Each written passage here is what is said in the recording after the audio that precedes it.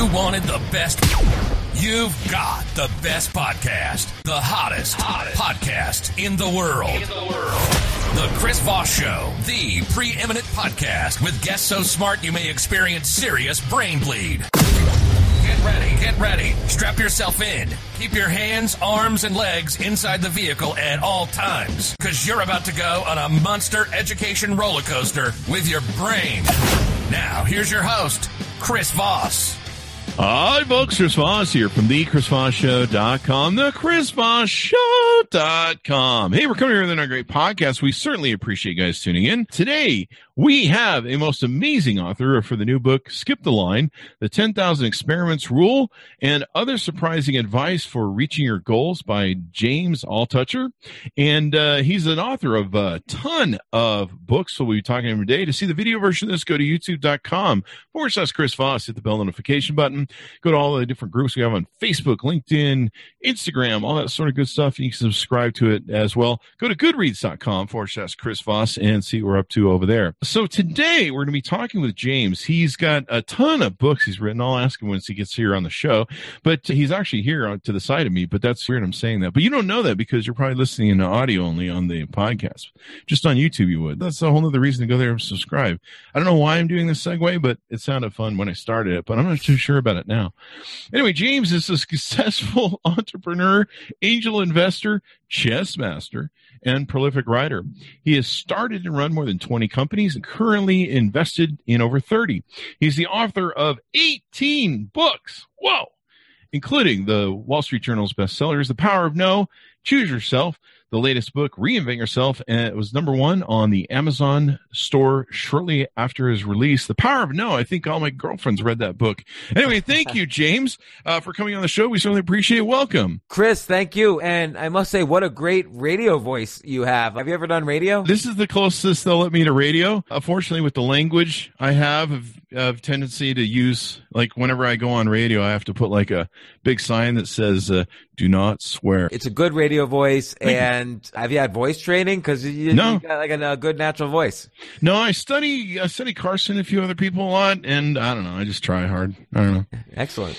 I don't know. It's when you have a face like this, it's a radio face. Tell me about it. I have podcast face, audio only. But thank you so much, Chris, for having me on the show. I really appreciate it. Thank you for coming. So you have launched this new book. Oh, and let's get your plugs so people can find you on the interwebs and know what to order up your new book. Yeah, you could. So Skip the Line is my new book. You can find it on Amazon. And I have a podcast also, The James Altucher Show. And I guess on Twitter, I'm at J Altucher. Lately, I honestly have not been using social media that much. So it's hard to find me, actually. The James Altucher Show is my favorite. And lately I've been streaming on Twitch and having fun doing that. I always like to do what's fun. And for a while, Twitter or Facebook was not fun because everyone was arguing on it. Mm-hmm. In fact, somebody had written into me and said they were really loving your daily Instagram lives when you were doing them. Are you still doing those?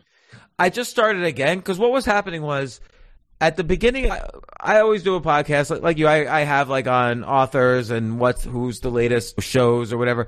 But at the beginning of the podcast, at the beginning of the pandemic, there was so much misinformation being published in the news, and there was so much kind of fear and pessimism being published as well. And nobody really understood what was going on. And I started a daily podcast, not because I'm an expert on pandemics or epidemiology, but because I do understand misinformation and news, and I've worked for a lot of the media companies at different points in my career.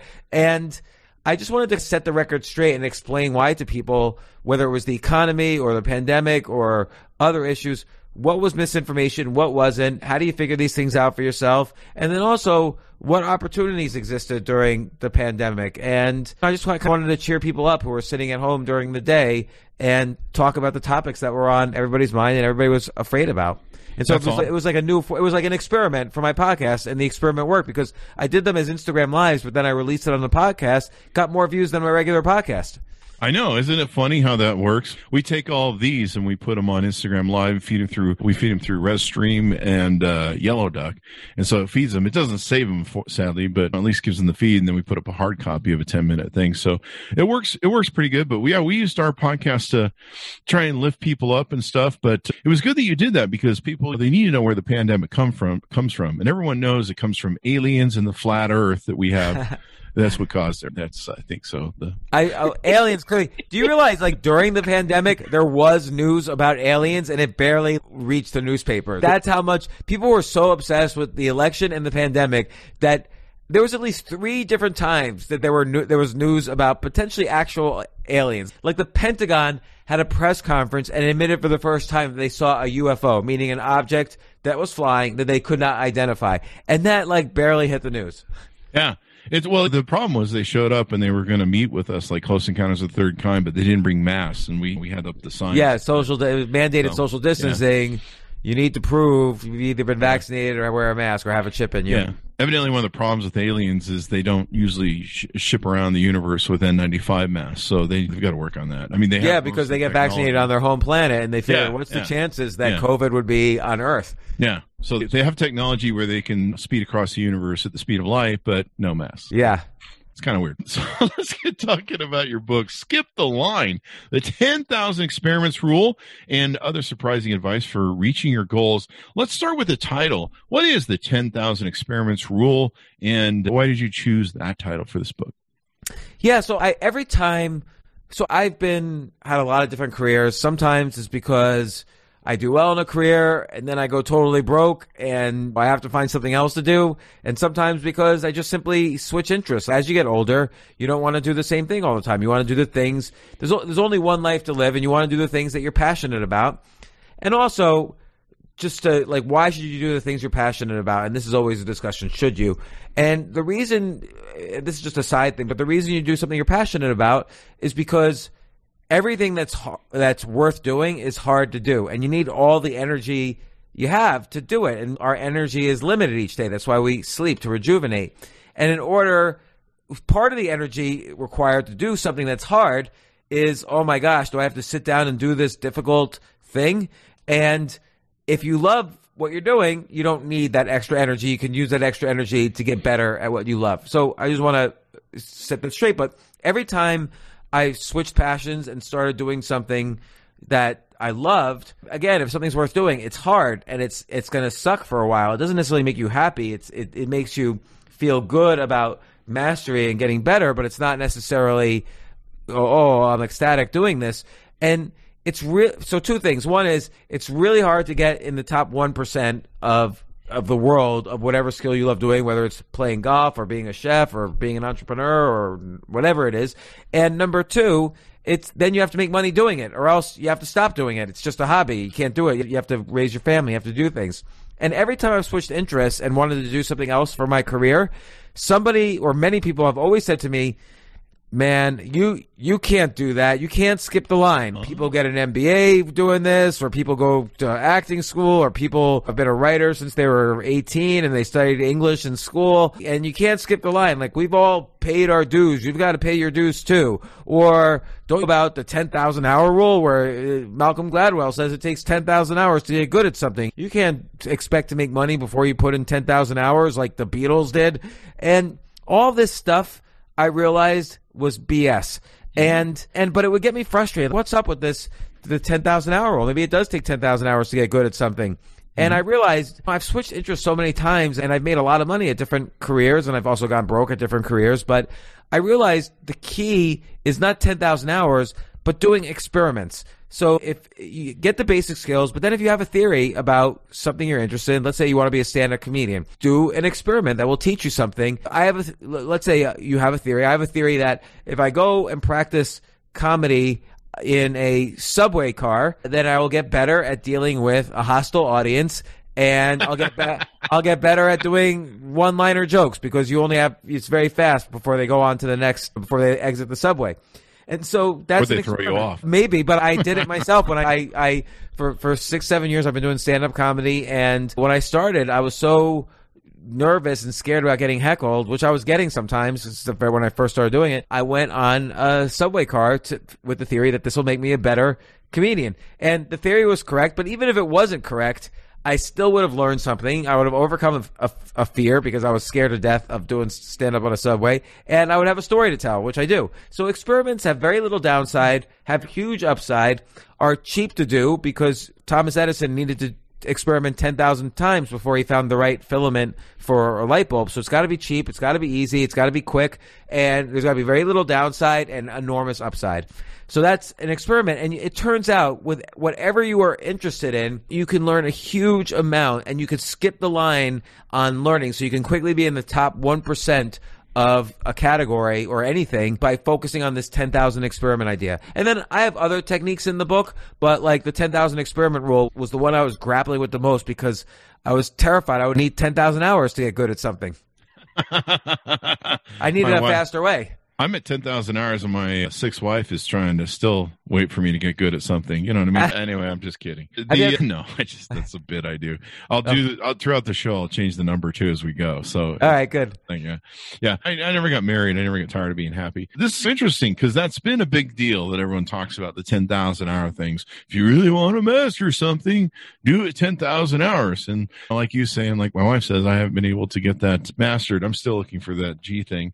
So you get into it. You show how experimenting is the experimenting you're doing. Is that like extreme experimenting? Like, for example, that you gave with the car in the subway? Because I'll do stand up on a stage before I'll do it in a subway, especially in New York subway. The problem is, in a weird way, the stage for a comedian is higher stakes than a subway. There's no stakes really, even though it's scary. There's no stakes because you're telling jokes to a bunch of comedians who hate you, to a bunch of passengers who hate you. Who cares if they laugh or not?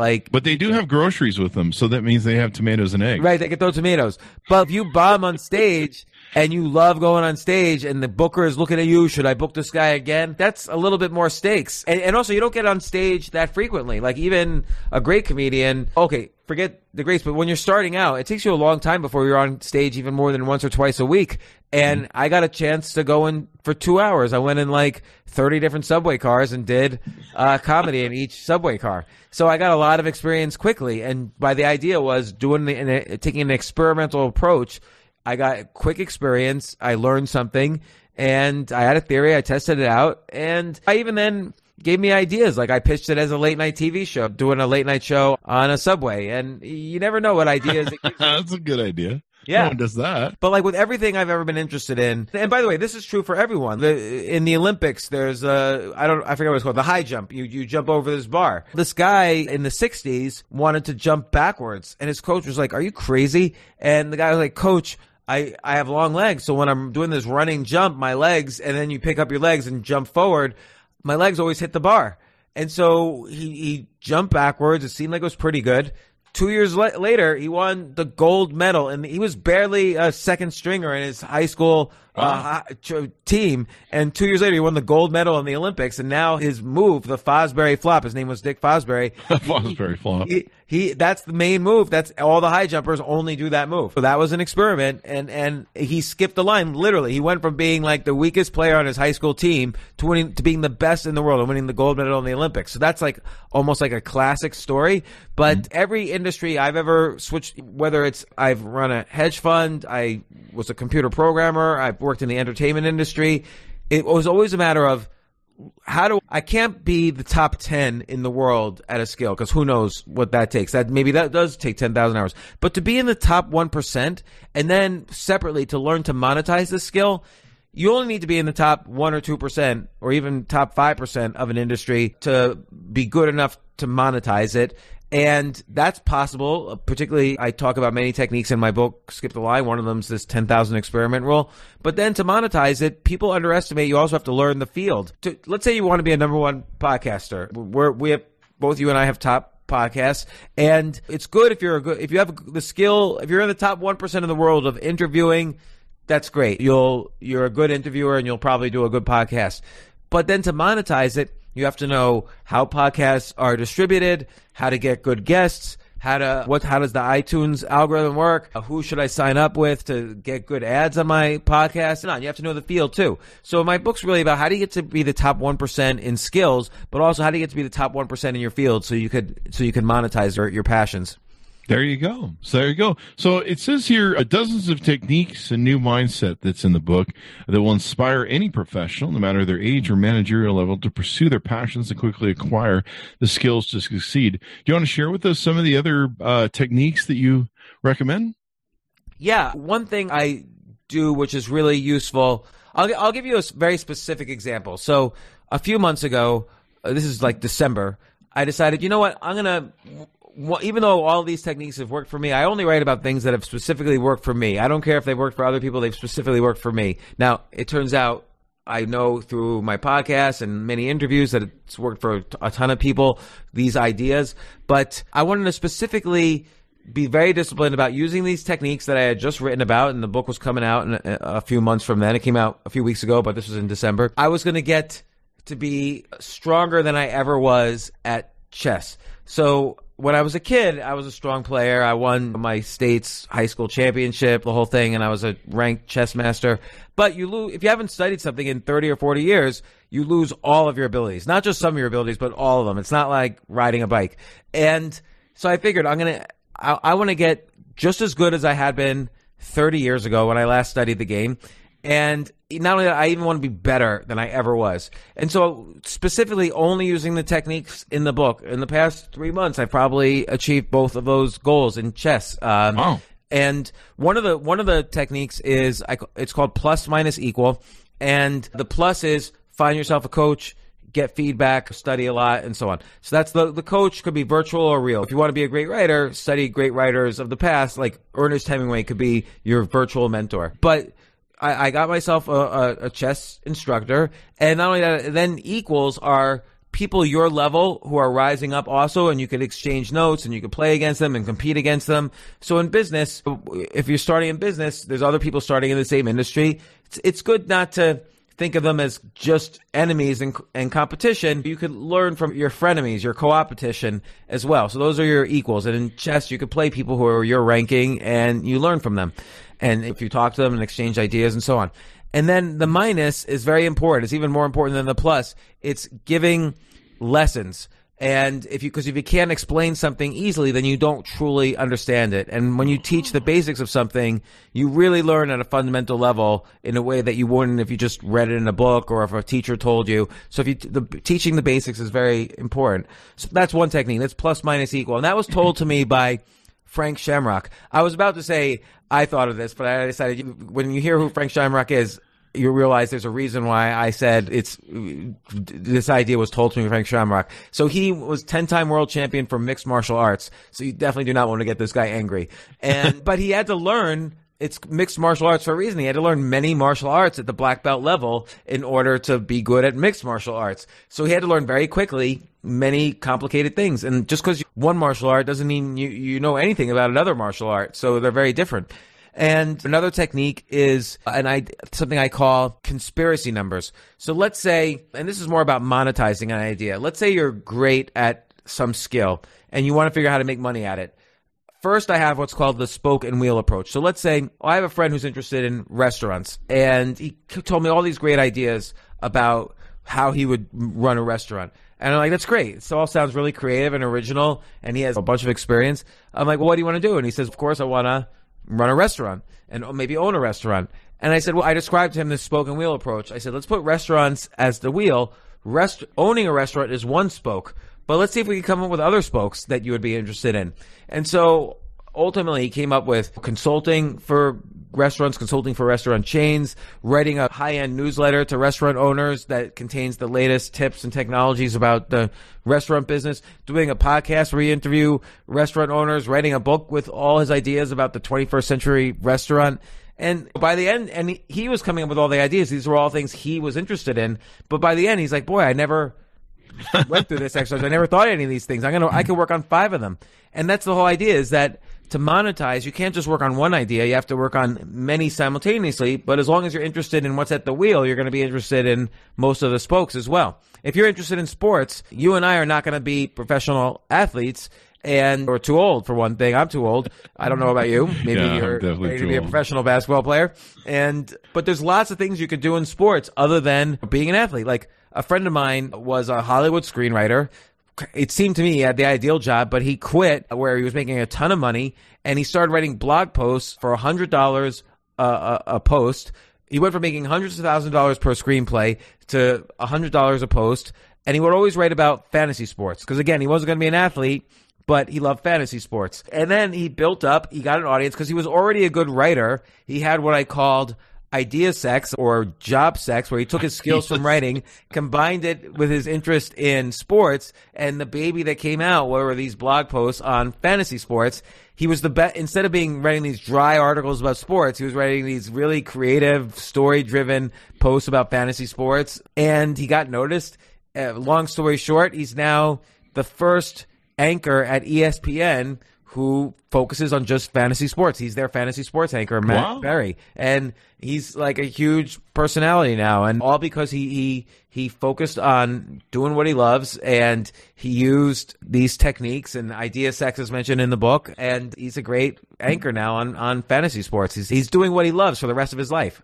So can you define idea sex? To me, it was interesting you followed that with having a baby on this idea. Think about this. This really works well in music, for instance, as a way to explain it. But essentially, it's taking... So let me take one step back. So one time, I was super, super depressed. I had gone broke. I had made some money, and then I had just gone totally broke. And I couldn't get out of bed in the morning. I couldn't figure out, like, the mechanics of how to make my mouth smile. Like, I was so just distraught. And I got a waiter's pad for some reason, and I started writing down 10 ideas a day. And within a few weeks, I felt like my neurons were like on fire or something. Like, creativity is a muscle. And like any muscle, it will atrophy almost instantly if you don't regularly exercise. And people don't realize that. They think, oh, when inspiration hits me, I'll know. That's totally not true. Inspiration doesn't just like strike like lightning. You have to have a well-developed idea muscle to be there when inspiration hits. So I started writing down 10 ideas a day, most of them bad, because who's going to come up with, it's hard to come up with even one or two good ideas a year. So most of my ideas were bad, but you just get in the rhythm of writing down ideas. And so I started generating lots of ideas, but then I realized some of my ideas were really combinations of older ideas. So I might have one technique from one thing, but applied it to another thing, and boom, the intersection I'm the best in the world at. So I know a guy who's a stand-up comedian, but he's very young. He wouldn't normally be one of the top comedians out there. But this guy could get booked in every comedy club in the world. And the reason is because ever since he was a little kid, he's been freestyle rapping just for fun. He was like, and so now he has an act where he asked for the audience to give him 5 words, random words. And so people in the audience shout out 5 random words. And I've tested him personally to make sure he wasn't like, had the chills in the audience. Yeah. Like in my podcast, I had everybody who was in the room throw out a word, and he says, okay, give me a beat. And instantly he comes up with this like super intellectual, but he doesn't miss a beat. He uses all 5 words. He raps. He could do it for like on and on. He could just keep rapping. Somehow he knows about. We gave him volcanoes on Mars, the Choose Yourself book, or James Altucher. We gave him a whole bunch of things that had nothing to do with each other, and he weaved them together into one story, and then he rapped it to a beat, so everything rhymed. And it was amazing. But he took rap, had it have sex with comedy, and now he's the best, or maybe the only comedy rapper in the world, and he performs at every stand-up club in the world, which is not an easy thing to do because you have to get approved. Yeah. And so that's another example of idea sex. Here's my favorite example, though, is my favorite disco song, of course, is Stayin' Alive by the Bee Gees. It was the theme song to Saturday Night Fever. And in the 90s, one of my favorite rap bands was the Fugees. The Wyclef still performs, and Lauryn Hill, and so on. And the Fugees took the song Stayin' Alive and made a cover of it using rap. They made a rap version of Stayin' Alive. And of course, that's like the most obvious thing that's going to be a #1 Billboard hit. A billion people like the song Stayin' Alive. Another billion people like the Fugees. Combine them, and Idea Sex gives you whatever the name of the song was. You keep staying alive, and it was a #1 hit. So it worked, and that's why our movies are pitched. Oh, it's Star Wars meets the Last Testament of Christ or whatever. That's good that you define that for me. I was thinking idea sex is what I suggested to my 8th wife one time. Was like, so I'm thinking, I've got an idea for sex, honey. Maybe you and your sister. And that didn't go over well. So now I have a 9th wife. Yeah, not all idea sex works, but sometimes it does, and it has surprising results when you do idea sex. I got to tell you, the results were surprising, though. So you are true there. This is pretty cool. You mentioned earlier talking about coaching, and I don't know if you're on Clubhouse, the Clubhouse app. Yeah. There's a lot of coaching going over there, a lot of coaches and stuff. In fact, I'm not really too into the industry, so I didn't realize how much there was. Is that really a good big way to jumpstart your knowledge base, because you're hiring people that know more than you and can help you, as you call it, skip the line? It depends. Like, there's these things like these life coaches. I don't think that's very useful. Maybe it is for some people, maybe it isn't. I shouldn't judge. Like, maybe some people really like seeing a life coach and they don't really need the other version, which is, let's say, a therapist or something. Yeah. But I think there probably are some good life coaches out there. But I'm really not talking about that at all. Take chess as an example. There are very specific things, like hard skills, that you need to learn. And you could either read them in a book, or you could watch videos, or you could learn them direct from a coach. So let's say you have to solve a complicated chess position. It's good for a coach to walk you through the basic skills needed. Or let's say you're playing basketball and you want to learn how to play. It's good to have a coach show you, like, something as simple as how do you dribble without looking down at the ground. That's hard.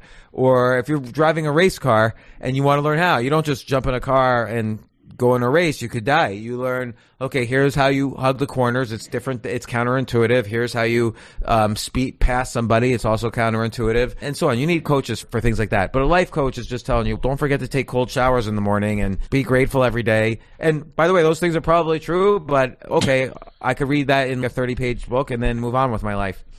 I hired a life coach once, and they fired me. They said, your life sucks ass. There's nothing I can do with this. So yeah, I didn't want to take the chance that you would be a bad testimonial. They're like, yeah, you're unsavable at this point. There's no help. You should just, I don't know. Anyway, anything more you want to touch on in the book before we go out? I just think that in today's day and age, right now, more than ever, people have taken a step back, for better or for worse, again, because of this pandemic and these economic lockdowns. They've taken a step back and they said, do I really want to do what I'm doing? And in some cases, the answer is yes. And in some cases, the answer is no. Like, I know one person who quit his job trading bonds because he wanted to write a newsletter about interesting stories combining sports and finance. So again, idea sex. He took the newsletter approach as opposed to writing a book, because you can make a little bit more money with the newsletter, and that's understanding the field. And nobody was writing about interesting stories about the intersection of sports and finance. Again, so he created a new industry out of the intersection of those two things, and now he's the best in the world at it. So 8 months later, I'll give you an example story he wrote. He might take, like, the Super Bowl halftime. The performer was this guy called, his name is The Weeknd.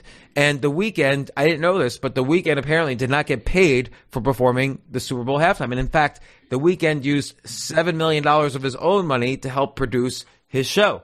And so this guy wrote all about the economics of halftime and why this guy would do that, and what Beyonce did, what Maroon 5 did when they performed in the halftime. Anyway, long story short, he has 27,000 subscribers. He's quit. He just started 8 months ago. He quit his job at JP Morgan trading bonds. His newsletter is called Huddle Up. Anybody should get it. It's really fun. I'm not even interested in, I hate sports. I'm not interested in it at all, but I love reading about it. And it's an example of taking the intersection of two fields that he was pretty good in and becoming the best in the world at the intersection. There you go. So you can learn so much from the book and stuff. One other question I had from our audience, I never heard about this, so I don't know the context of it, but ask him about his Bitcoin to 1 million prediction. Is that still a thing that? So I first went on CNBC in, I think it was May or June 2013. Maybe, yeah, it was in May 2013. Bitcoin was $61 a coin, and I was selling my book, Choose Yourself. I made a Bitcoin only store where I only accepted Bitcoin, and I was selling my book a month in advance of its release to people who had Bitcoin. And I said on CNBC then, I didn't make the prediction then, but I said this is something that people should consider investing in. And someone said, one of the anchors said, did you just do this as a marketing ploy to say you're the best author, the best selling author in history of Bitcoin only? And I said, well, I'm on national TV, so it worked. And you couldn't argue with that. And they never had me on again, but that's okay. No, actually, they had me on several years later because then I went on in 2017, September 2017, Bitcoin was at $3,500. And I said, look, if Bitcoin even replaces gold or becomes a small percentage of the currency in the world, there's $150 trillion of paper currency, and there's only $100 billion worth of Bitcoin at that time. And I said, if it's even a small percentage of the market cap of gold or the value of all the currency in the world, Bitcoin could easily top 1 million or even 5 million. And a lot of people, presumably even this guy who asked you this, a lot of people were laughing at me like, this guy's ridiculous. But that's good because a lot of people were like, who's this guy? You can't skip the line about Bitcoin. We're software developers. We should be on CNBC talking about Bitcoin, not you. And by the way, I'm a software developer, but that's besides the point. And yeah, I think the story remains the same. I love all these like pundits and commentators that switch opinions every time there's a new news story. I have this. I pretty much, unless something radically changes, I pretty much keep my opinions like most people do, and stick with them. And so I have very few opinions, and the ones I do have, I've thought about and researched. And Bitcoin is very interesting for a lot of reasons we don't have to go into now, but it's, again, the main thing here is there's a lot of demand for it. Elon Musk is buying billions. Every public company is buying billions of Bitcoin. There's a lot of demand. The supply is limited. So yeah, it's going to replace some portion of the world's currency at some point. And it's gone from 3,500 to 60,000 in the past 12 months even. Yeah, I just pulled it up. It's it's 58,710. That's a long way from 61 or 62 you were talking about. So yeah, and so people sometimes say you were wrong about the timing, like you said by the end of 2020 or the end of 2021. And I'm like, okay, are you complaining? You're up 10x right now from where you were. Like, you had to find something wrong with all right, I'm not Nostradamus. I'm not a prophet. Like, but I have an opinion. That's it. It's just crazy how some people are. The jealousy and all that sort of good stuff. So you've got a total of 18 books now, right? Yeah. If I remember that rightly. A little bit more, actually, because there's some that I did under pseudonyms that I don't tell people about. Oh, okay. Are those romance novels? Okay, can I tell you about one more experiment I did? Yeah, you can. So I was curious about 50 Shades of Grey, which on the surface is a horrible novel. I don't think E.L. James, the author, would disagree with. I don't think anyone would disagree with me. It is poorly written novel, but clearly it's done something because it's almost the best-selling novel in history. And I remember I was talking to somebody who works at Amazon. This was like in September of maybe 2014, and she was telling me that, maybe it was 2013. Anyway, she was telling me that month, 1 out of every 2 books sold in bookstores was 50 Shades of Grey, and around the world. And so here's what I did. Here's the experiment I did. I don't know how to write a romance novel. I don't even know if I've ever read a classic romance novel, but I took 50 Shades of Grey and I took a thesaurus. And I used Fiverr. So for $20, I hired somebody to basically rewrite 50 Shades of Grey, except replace every single word with a synonym.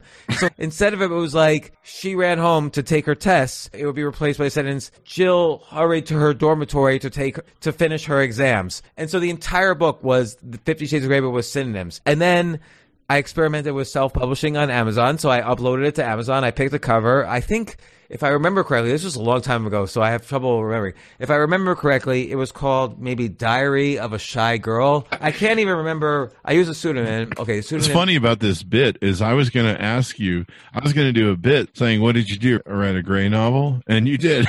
I did. Yeah, okay, no, sorry. Here's what it's called. It's by Jackie King. How to Satisfy a Billionaire, the story of a shy girl. And here's, it's got one review. It's got one massive review from 2 years ago. Oh, an incredibly gripping, original, and sexy story told from the perspective of a girl plagued with the monotony of everyday life. When a chance opportunity allows her to step outside the mold, Brenda dares where lesser women might cower. So I think he was making a joke. But it's How to Satisfy a Billionaire. The cover is pretty racy, and it's by Jackie King, the great author Jackie King, who's me, and it's ranked number 188,661 in erotica. Wow. So yeah, that's pretty I can crazy, tell you in total, it sold about 60 copies. There might be still a movie deal. I'm negotiating hard, but we'll see. There you go, man. It's been wonderful to have you on the show, James. Give us your plugs so people can find you on the interwebs and where to order up the book. Yeah, Skip the Line can be ordered at Amazon or anywhere that you buy books, Barnes & Noble, whatever. And you can find me on Altucher, Altucher, on Instagram, or J Altucher on Twitter, or The James Altucher Show is my podcast. But definitely listen to Chris Voss's...